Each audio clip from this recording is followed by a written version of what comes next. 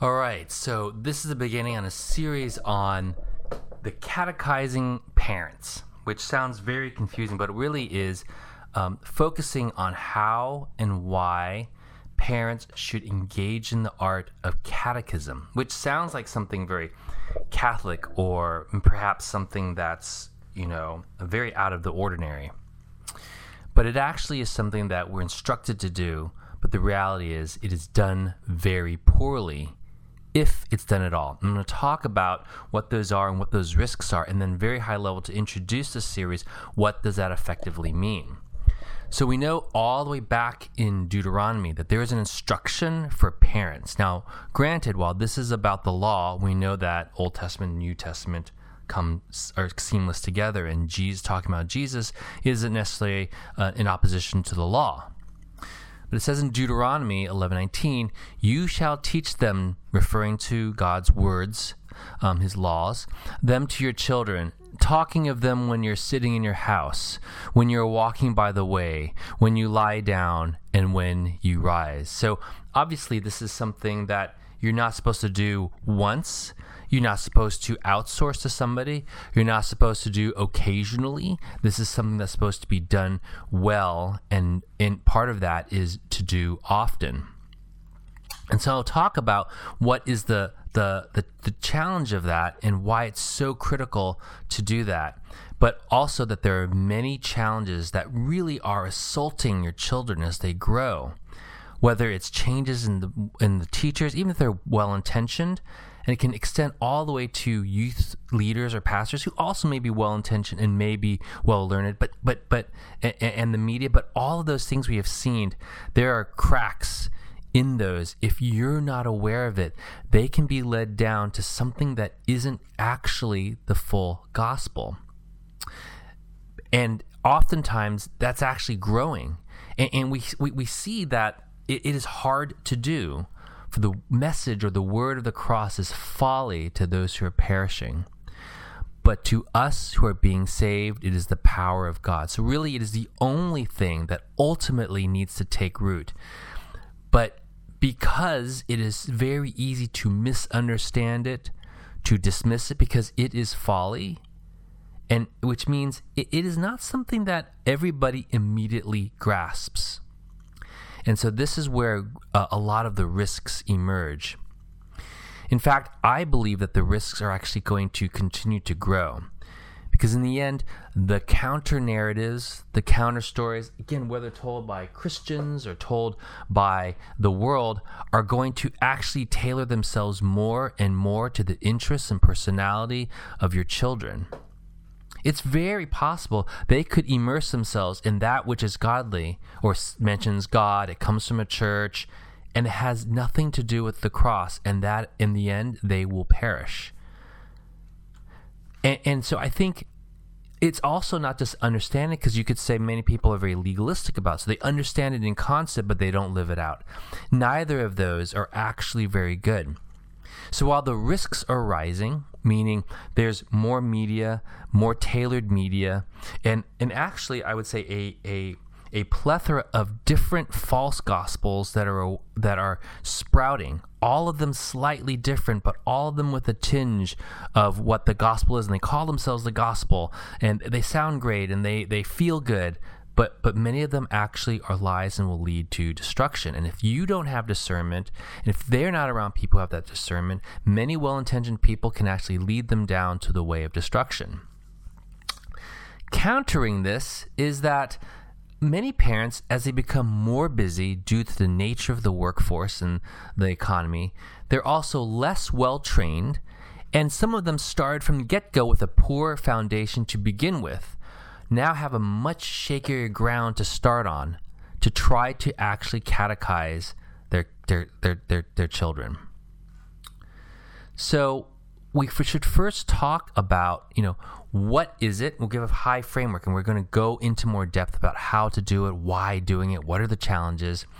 But I want to start to set the framing of what it is. So I first said, at the end of the day, what is it? If I had to simplify it, it is the message of the cross.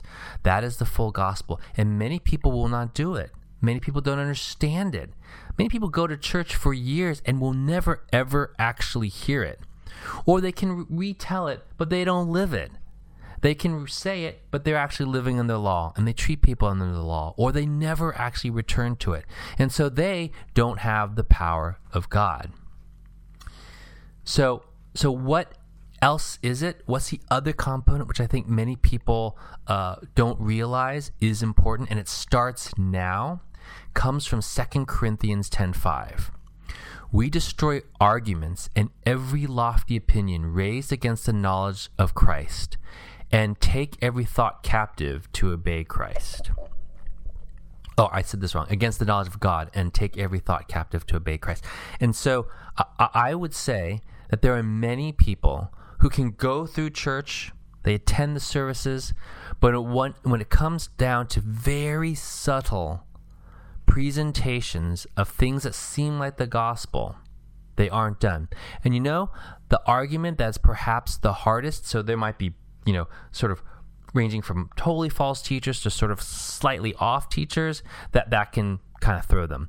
There's just the secular world, so it can be their friends, certainly the university, their media. Those are arguments that kind of shake the ground and really begin shaking the ground of their kids once they actually learn to read and are in school and are watching television.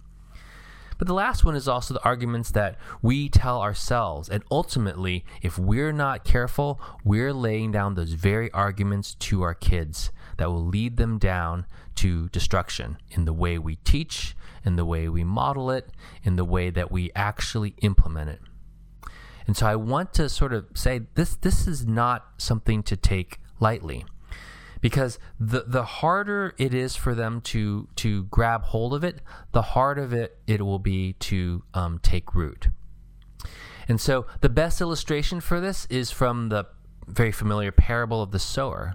And thinking about where do your kids lie, and you are really the first part of instructing on the word of the kingdom. And so any instruction where they're failing is really our responsibility. So from Matthew 13, when anyone hears the word of the kingdom and does not understand it, the evil one comes and snatches away what has been sown in his heart. This is what was sown along the path. Now, that's for the second one. So the first part is does not understand. So we don't really control that at the end of the day. Right? So if we go back to John, the Spirit will move where it will land and is God's sovereign. So it is possible your child may never understand it, no matter how great of an instructor you are. But you also could be presenting it wrong such that they don't understand it. And so we can do our part, and while it's sovereign, God's will is sovereign, making it confusing or not presented certainly doesn't aid their chances. They very well could. Many people were raised in non-Christian homes, such as myself, and I came to understand it. And honestly, as I grew, I think I started to understand it as well, if not better, than those who were raised from the get-go. And so there is God's sovereignty, but we play that role. So let's take a look at what else happens. So what was sown on a rocky ground? This is one who hears the word and immediately receives it with joy, yet he has no root in himself and endures for a while, and when tribulation or persecution arises on account of the word, immediately he falls away. So this can really be seen as a very common trajectory for young children. They hear it, maybe they're enjoying it in Sunday school, but how often has it been when once they start to hit their teenage years or college years, suddenly they endure for a while, but the tribulation or persecution occurs and they fall away. Or perhaps they make it through. They have a great youth experience in college or high school. But then, as for what was sown among thorns, this is the one who hears the word, but the cares of the world and the deceitfulness of riches choke the word, and it proves unfruitful. So, if it wasn't sown well, there was no good foundation. Very quickly, they enter the work world, and they have the cares of the world, they chase riches, deceitfulness of riches, and that gets choked, and they're also undone. As for what was sown on good soil, this is the one who hears the word and understands it, and he indeed bears fruits and yields, in one case 100-fold, in another 60, and in another 30.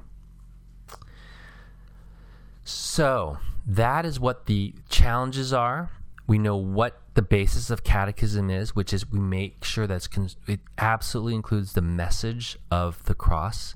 And it really is an anticipation of all the arguments that may come, such that they are equipped to destroy the arguments. For that is all that they will be seeing. So who does it and how is it done? So at the start, if we look at Titus 2:3-5, clearly it states that it is the man in the household, and presumably there's a family, if there's a husband and a wife.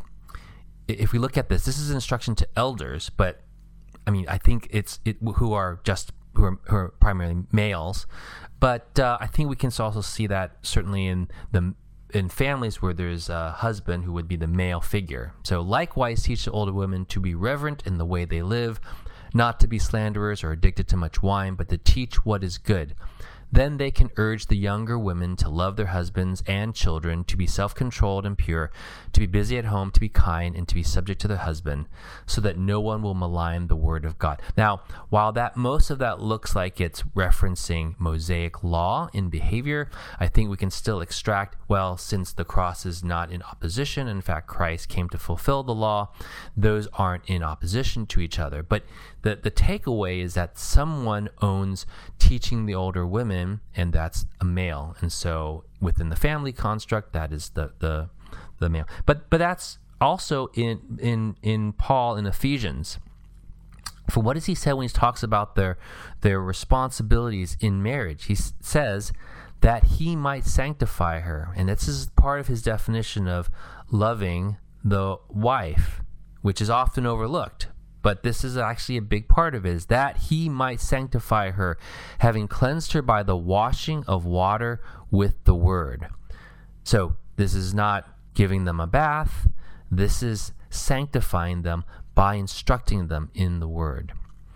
So we'll see that it starts with the male, but both need to do it together. But there's clearly some element where the male figure in the household, and this, if it's a husband and wife, the husband partakes in that, but then both need to be capable of doing this. And we're going to take a look at, well, a little bit we've talked about some of the missteps that are done, and we're going to try to examine how can this be done as easily as possible within the household.